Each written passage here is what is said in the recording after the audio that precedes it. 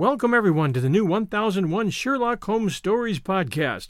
Here you'll find a collection of Sherlock Holmes adventures, as well as the best of Sir Arthur Conan Doyle's stories. Some from our archives at 1001 Classic Short Stories and 1001 Stories for the Road, and some newly produced, all here for your entertainment. Welcome back, everyone, to 1001 Sherlock Holmes Stories and the best of Sir Arthur Conan Doyle. This is your host, John Hagedorn. Today, another great chapter from Memories and Adventures, which serves pretty much as Arthur Conan Doyle's autobiography. This one is Chapter 30, called Experiences on the French Front. When I got back to Paris, I had a dreadful reception, for as I dismounted from a railway car, a British military policeman in his flat red cap stepped up to me and saluted. "This is bad news, sir," said he. "What is it?" I gasped. "Lord Kitchener, sir. Drowned." "Good God!" I cried. "Yes, sir." Suddenly the machine turned for a moment into a human being. "Too much talking in this war," he said, and then in a moment was his stiff formal self again, and bustled off in search of deserters. Kitchener dead! The words were like clods falling on my heart. One could not imagine him dead, that center of energy and vitality. With a heavy spirit, I drove back to my old quarters at the Hotel Crillon, fuller than ever of red-epauletted, sword-clanking Russians. I could have cursed them, for it was in visiting their rotten, crumbling country that our hero had met his end. At the hotel I met by appointment Mr. Robert Donald, editor of the Daily Chronicle, which paper had been publishing my articles. Donald, a fine, solid Scot, had the advantage of talking good French and being in thorough touch with French conditions. With him I called upon Monsieur Clemenceau, who had not at that time played any conspicuous part in the war, save as a violent critic. He lived modestly in a small house which showed that he had not used his power in the state and in journalism to any unfair personal advantage. He entered, a swarthy, wrinkled, white-haired man, with the face of a crabbed bulldog, and a cloth cap upon his head. He reminded me of old Jem Mace, the bruiser, as I remember him in his final phase. His eyes looked angry, and he had a truculent, mischievous smile.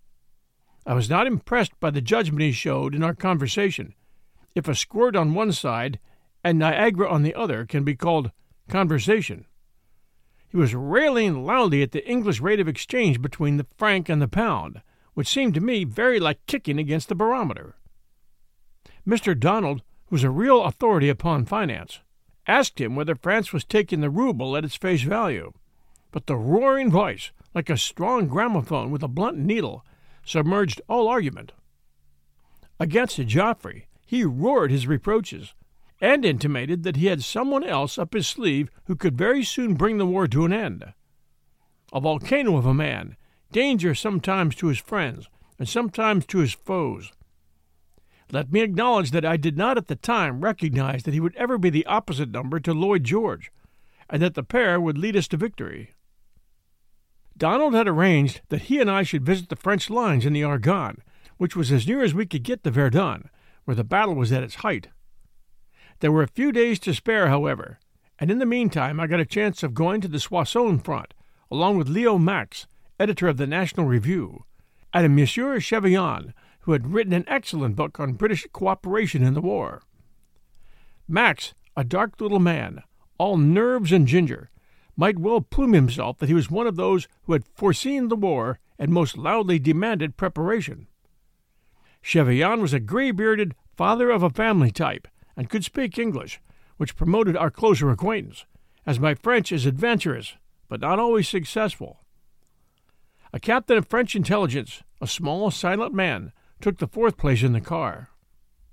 When our posterity hear that it was easy to run out from Paris to the line, to spend a full day on the line, and to be back again in Paris for dinner, it will make them appreciate how close the thing was the war.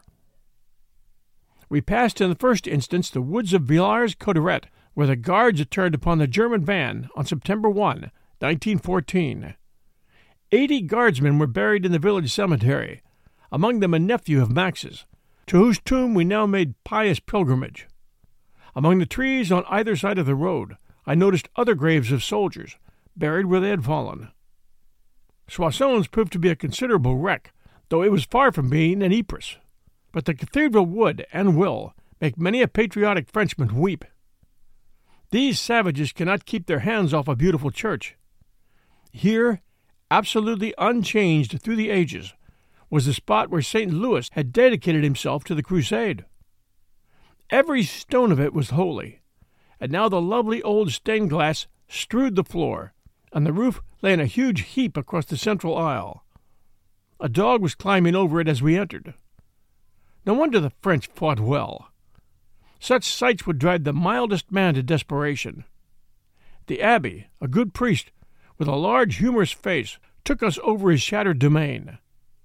When I pointed out the desecration of the dog, he shrugged his shoulders and said, "What matter? It will have to be reconsecrated anyhow." He connived at my gathering up some splinters of the rich old stained glass as souvenirs from my wife. He was full of reminiscences of the German occupation of the place. One of his personal anecdotes was indeed marvelous. It was that a lady in the local ambulance had vowed to kiss the first French soldier who re-entered the town. She did so, and it proved to be her husband. The abbé was a good, kind, truthful man, but he had a humorous face. We'll return with our story right after these sponsor messages. A walk down a ruined street brought one to the opening of the trenches. There were marks upon the walls of the German occupation. Berlin, Paris, with an arrow of direction, adorning one corner. At another, the 76th Regiment had commemorated the fact that they were there in 1870 and again in 1914. If the Soissons folk are wise, they will keep these inscriptions as reminders to the rising generation. I could imagine, however, that their inclination will be to whitewash, fumigate, and forget. A sudden turn among some broken walls took one into the communication trench. Our guide was the commandant of the staff, a tall, thin man with hard gray eyes and a severe face.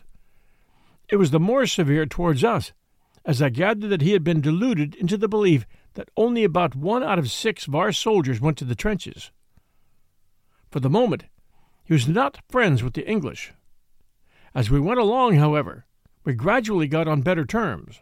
We discovered a twinkle in the hard, gray eyes, and the day ended with an exchange of walking sticks between him and me and a renewal of the entente. May my cane grow into a marshal's baton. A charming young artillery subaltern was our guide in that maze of trenches, and we walked and walked and walked, with a brisk exchange of compliments between the 75s of the French and the 77s of the Germans, going on high over our heads. The trenches were boarded at the sides and had a more permanent look than those of Flanders. Presently we met a fine, brown-faced, upstanding boy, as keen as a razor, who commanded this particular section. A little farther on, a helmeted captain of infantry, who was an expert sniper, joined our little party. Now we were at the very front trench.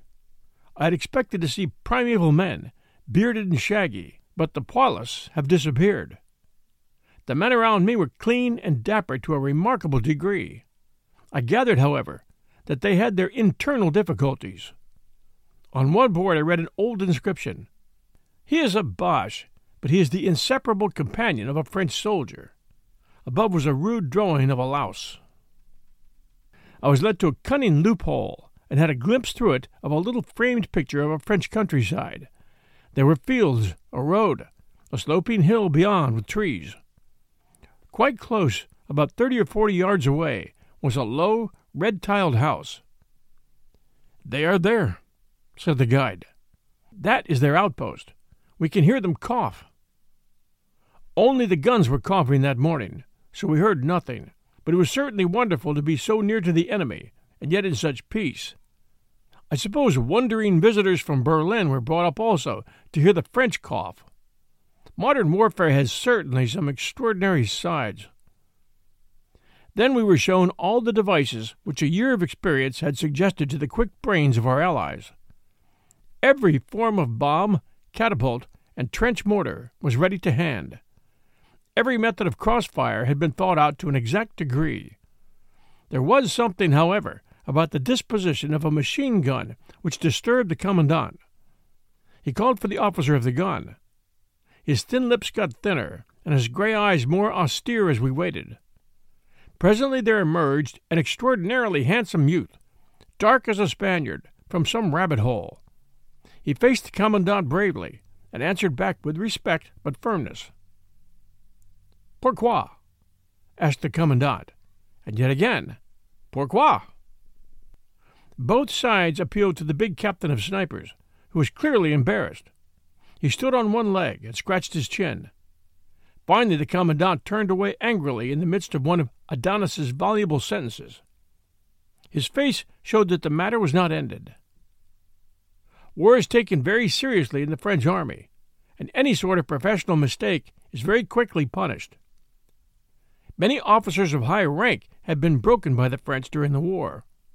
There was no more forgiveness for the beaten general than there was in the days of the Republic, when the delegate of the National Convention, with a patent portable guillotine, used to drop in at headquarters to support a more vigorous offensive. It had come on to rain heavily, and we were forced to take refuge in the dugout of the sniper. 8 of us sat in the deep gloom, huddled closely together. The commandant was still harping upon that ill-placed machine gun. He just couldn't get over it. My imperfect ear for French could not follow all his complaints, but some defense of the offender brought forth the "Jamais, jamais, jamais," which was rapped out as if it came from the gun itself. There were 8 of us in an underground burrow, and some were smoking. Better a deluge than such an atmosphere as that. But if there was a thing upon earth which the French officers shied at, it was rain and mud. The reason is that he was extraordinarily natty in his person. His charming blue uniform, his facings, his brown gaiters, boots, and belts were always just as smart as paint. He was the dandy of the European war. I noticed officers in the trenches with their trousers carefully pressed. The rain had now stopped, and we climbed from our burrow. Again we were led down that endless line of communication trench. Again we stumbled through the ruins. Again we emerged into the street where our cars were awaiting us. Above our heads the sharp artillery duel was going merrily forward. The French were firing 3 or 4 to 1, which had been my experience at every point I touched upon the Allied front. Thanks to the extraordinary zeal of the French workers, especially of the French women, and to the clever adoption of machinery by their engineers, their supplies were abundant. Our next expedition carried us to Chalon, where the Huns of old met disaster.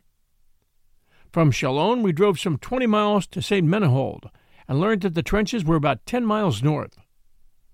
On this expedition there were Donald and I with an extraordinary Spaniard, half Don Quixote, half gypsy troubadour, flat-hatted and clad in brown corduroy, with a single arm, having, as we heard, lost the other in some broil. As he spoke no tongue but his own, we were never on terms with him.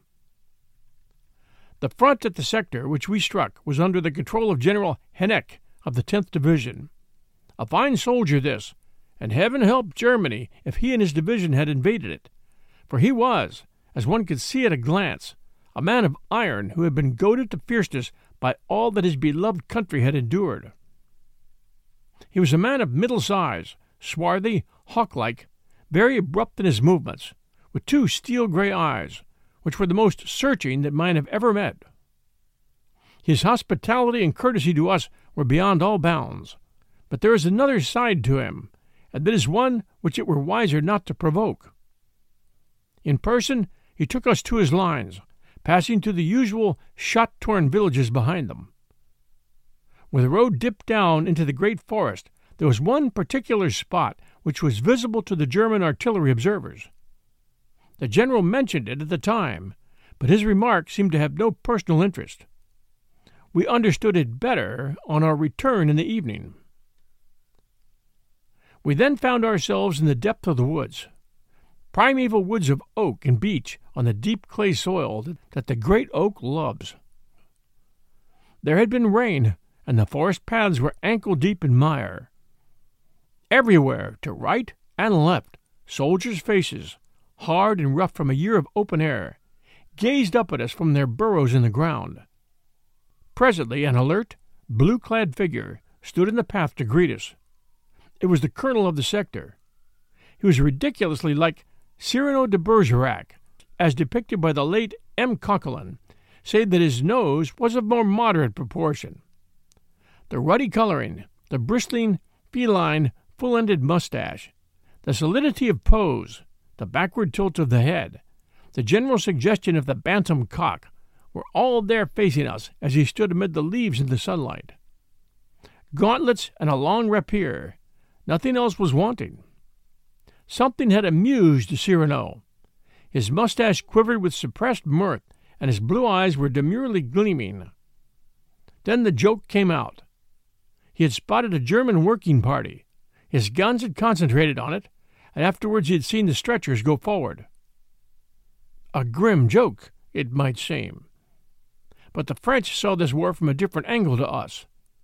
If we had had the Boche sitting on our heads for 2 years, and were not quite sure whether we could ever get him off again, we might get Cyrano's point of view. We passed in a little procession among the French soldiers and viewed their multifarious arrangements. For them we were a little break in a monotonous life, and they formed up in lines as we passed. My own British uniform and the civilian dresses of my 2 companions interested them. As the general passed these groups, who formed themselves up in perhaps a more familiar manner than would have been usual in the British service, he glanced kindly at them with those singular eyes of his, and once or twice addressed them as mes enfants.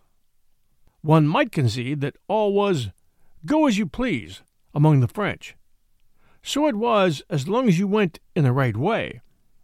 When you strayed from it, you knew it. As we passed a group of men standing on a low ridge which overlooked us, there was a sudden stop. I gazed round. The general's face was steel and cement. The eyes were cold and yet fiery, sunlight upon icicles. Something had happened. Cyrano had sprung to his side. His reddish mustache had shot forward beyond his nose, and had bristled out like that of an angry cat. Both were looking up at the group above us. One wretched man detached himself from his comrades and sidled down the slope. No skipper and mate of a Yankee blood-boat could have looked more ferociously at a mutineer. And yet it was all over some minor breach of discipline which was summarily disposed of by 2 days of confinement. Then, in an instant, the faces relaxed, there was a general buzz of relief, and we were back at mes enfants again. Trenches are trenches, and the main specialty of those in the Argonne was that they were nearer to the enemy. In fact, there were places where they interlocked, and where the advanced post lay cheek by jowl, with a good steel plate to cover both cheek and jowl. We were brought to a saphead where the Germans were at the other side of the narrow forest road. Had I leaned forward with extended hand, and a Boche done the same, we could have touched. I looked across, but saw only a tangle of wire and sticks. Even whispering was not permitted in those forward posts. When we emerged from these hushed places of danger, Cyrano took us all to his dugout, which was a tasty little cottage carved from the side of a hill and faced with logs. He did the honors of the humble cabin with the air of a seigneur in his chateau. There was little furniture, but from some broken mansion he had extracted an iron fireback, which adorned his grate. It was a fine, medieval bit of work, with Venus in her traditional costume in the center of it. It seemed the last touch in the picture of the gallant, virile Cyrano. I only met him this once, nor shall I ever see him again. Yet he stands a thing complete within my memory. Always in the cinema of memory he will walk the leafy paths of the Argonne, his fierce eye searching for the Boche workers, his red mustache bristling over their annihilation. He seems a figure out of the past of France. That night we dined with yet another type of French soldier, General Antoine, who commanded the corps of which my friend had one division. Each of these French generals had a striking individuality of his own, which I wish I could fix upon paper. Their only common point was that each seemed to be a rare good soldier. The corps general was Athos, with a touch of D'Artagnan. He was well over 6 feet high, bluff, jovial, with huge up-curling mustache, and a voice that would rally a regiment. It was a grand figure, which should have been done by Van Dyck, with lace collar, hand on sword, and arm akimbo. Jovial and laughing was he, but a stern and hard soldier was lurking behind the smiles. His name has appeared in history, and so has Humbert's, who ruled all the army of which the other corps is a unit. Humbert was a Lord Roberts figure, small, wiry, quick-stepping, all steel and elastic, with a short upturned mustache, which one could imagine as crackling with electricity in moments of excitement like a cat's fur. What he does or says is quick, abrupt, and to the point. He fires his remarks like pistol shots at this man or that. Once, to my horror, he fixed me with his hard little eyes and demanded, "Sherlock Holmes, I see you were once a soldier in the English army." The whole table waited in an awful hush. "Mais, mon général," I stammered, "il est trop vieux pour ce vice." There was general laughter, and I felt that I had scrambled out of an awkward place. And talking of awkward places, I had forgotten about that spot upon the road whence the Boche observer could see our motor cars. He had actually laid a gun upon it, the rascal, and waited all day long for our return.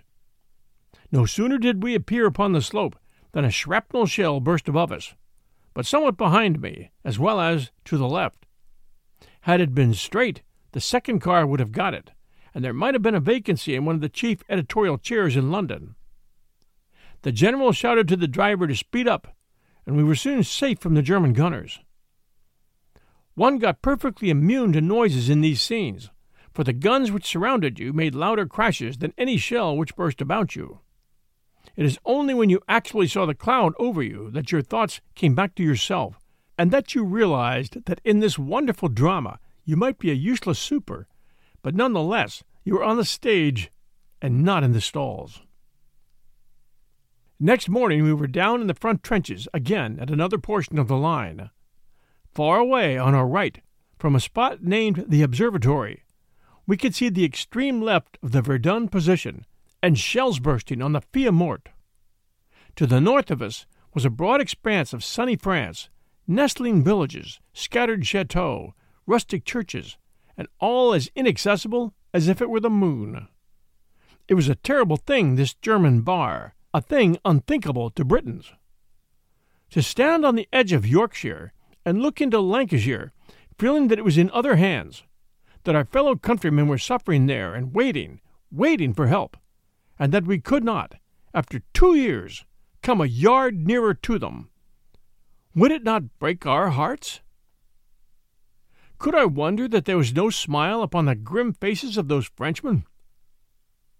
But when the bar was broken, when the line swept forward, when French bayonets gleamed on those uplands and French flags broke from those village spires, ah, what a day that was!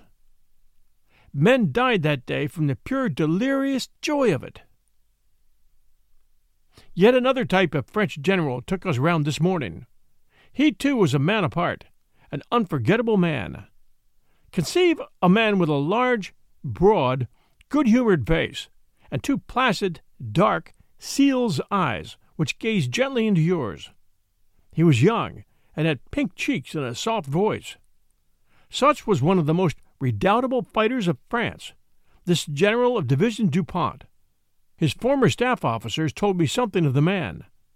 He was a philosopher, a fatalist, impervious to fear, a dreamer of distant dreams amid the most furious bombardment. The weight of the French assault upon the terrible labyrinth fell at one time upon the brigade which he then commanded. He led them day after day, gathering up Germans with the detached air of the man of science who is hunting for specimens. In whatever shell-hole he might chance to lunch, he had his cloth spread and decorated with wild flowers plucked from the edge. I wrote of him at the time, "If fate be kind to him, he will go far." As a matter of fact, before the end of the war, he was one of the most influential members of the General Staff, so my prophetic power was amply vindicated. From the observatory, we saw the destruction of a German trench. There had been signs of work upon it, so it was decided to close it down. It was a very visible brown streak 1,000 yards away. The word was passed back to the 75s in the rear. There was a tir rapide over our head. My word, the man who stands fast under a tir rapide, be he Boche, French, or British, is a man of mettle. The mere passage of the shells was awe-inspiring, at first like the screaming of a wintry wind, and then thickening into the howling of a pack of wolves. The trench was a line of terrific explosions. Then the dust settled down, and all was still. Where were the ants who had made the nest? Were they buried beneath it? Or had they got from under? No one could say. There was one little gun which fascinated me, and I stood for some time watching it. Its 3 gunners, enormous helmeted men, evidently loved it, and touched it with a swift but tender touch in every movement. When it was fired, it ran up an inclined plane to take off the recoil, rushing up and then turning and rattling down again upon the gunners who were used to its ways. The first time it did it, I was standing behind it, and I don't know which jumped quickest, the gun or I. French officers above a certain rank develop and show their own individuality. In the lower grades, the conditions of service enforce a certain uniformity. The British officer is a British gentleman first, and an officer afterwards. The Frenchman is an officer first, though none the less the gentleman stands behind it. One very strange type we met, however, in these Argonne woods. He was a French-Canadian who had been a French soldier, had founded a homestead in far Alberta, and had now come back of his own will, though a naturalized Briton, to the old flag. He spoke English of a kind, the quality and quantity being equally extraordinary. It poured from him and was, so far as it was intelligible, of the woolly Western variety. His views on the Germans were the most emphatic we had met. "These goddamn sons of, well, let us say, canines," he would shriek, shaking his fist at the woods to the north of him. A good man was our compatriot, for he had a very recent Legion of Honor pinned upon his breast. He had been put with a few men on Hill 285, a sort of volcano stuffed with mines, and was told to telephone when he needed relief. He refused to telephone, and remained there for 3 weeks. "We sit like one rabbit in his hall," he explained. He had only one grievance. There were many wild boars in the forest, but the infantry were too busy to get them. "The goddamn artillery, he got the wild pig." Out of his pocket he pulled a picture of a frame house with snow around it, and a lady with 2 children on the stoop. It was his homestead at Trochu, 70 miles north of Calgary. It was the evening of the 3rd day that we turned our faces toward Paris once more. It was my last view of the French. The roar of their guns went far with me upon my way. I wrote at the time, "Soldiers of France, farewell. In your own phrase, I salute you. Many have seen you who had more knowledge by which to judge your manifold virtues. Many also who had more skill to draw you as you are. But never one, I am sure, who admired you more than I. Great was the French soldier under Louis the Sun King. Great, too, under Napoleon. But never was he greater than today." But in spite of all their bravery, only 2 things saved France: her field guns and the intervention of England. Surely she should have a reckoning with her pre-war military authorities. Imagine unwarlike Britain, protected by the sea, and yet having a high standard of musketry, heavy guns with every division, and khaki uniforms, while warlike France, under the very shadow of Germany, had poor musketry, primeval uniforms, and no heavy guns. As to her early views of strategy, they were lamentable. Every British critic, above all Lord Kitchener, knew that the attack would swing round through Belgium. France concentrated all her preparation upon the eastern frontier. It was clear also that the weaker power should be on the defensive, and so bring her enemy by heavier losses down to her own weight. France attacked and broke herself in an impossible venture. There should have been a heavy reckoning against someone. The fate of England, as well as of France, was imperiled by the false estimates of the French General Staff. One small visible result of my journey was the establishment of wound stripes upon the uniforms of the British. I had been struck by this very human touch among the French, which gave a man some credit and therefore some consolation for his sufferings. I represented the matter when I came back. Lest I seem to claim more than is true, I append General Robertson's letter. The second sentence refers to that campaign for the use of armor which I had prosecuted so long, and with some success as regards helmets, though there the credit was mostly due to Dr. Saleeby among civilians. The letter runs this way: War Office, August 14th, 1916. Many thanks for sending me a copy of your little book. I will certainly see what can be done in regard to armor. You will remember that I took your previous tip as regards badges for wounded men. Yours very truly, W. R. Robertson. Thanks for joining us for Chapter 30 of Memories and Adventures, titled Experiences on the French Front, by Arthur Conan Doyle. We've had some wonderful reviews, and I'd like to share a few with you. The first, All 1001's review. 1001 Sherlock Holmes Stories. 5 stars. John, I found your work by accident several months back. I started with them to help me relax for sleep. However, your stories were so superiorly produced than others, I started listening during walks, gardening, and other leisure time. My favorite are all the Tarzans and Sherlock Holmes. Thank you for enjoying your work so much, as it certainly produces a fantastic product. Yours sincerely, G.P. Seneca, South Carolina, USA.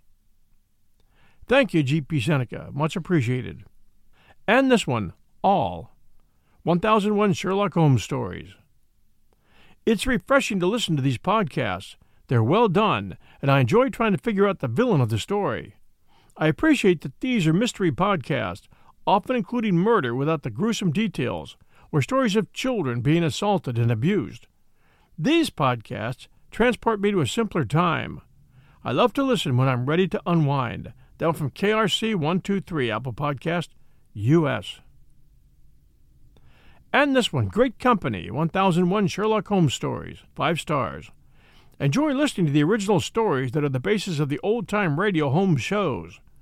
Don't always need a British speaker for stories, and I'm enjoying learning about the late 1800s and early 1900s.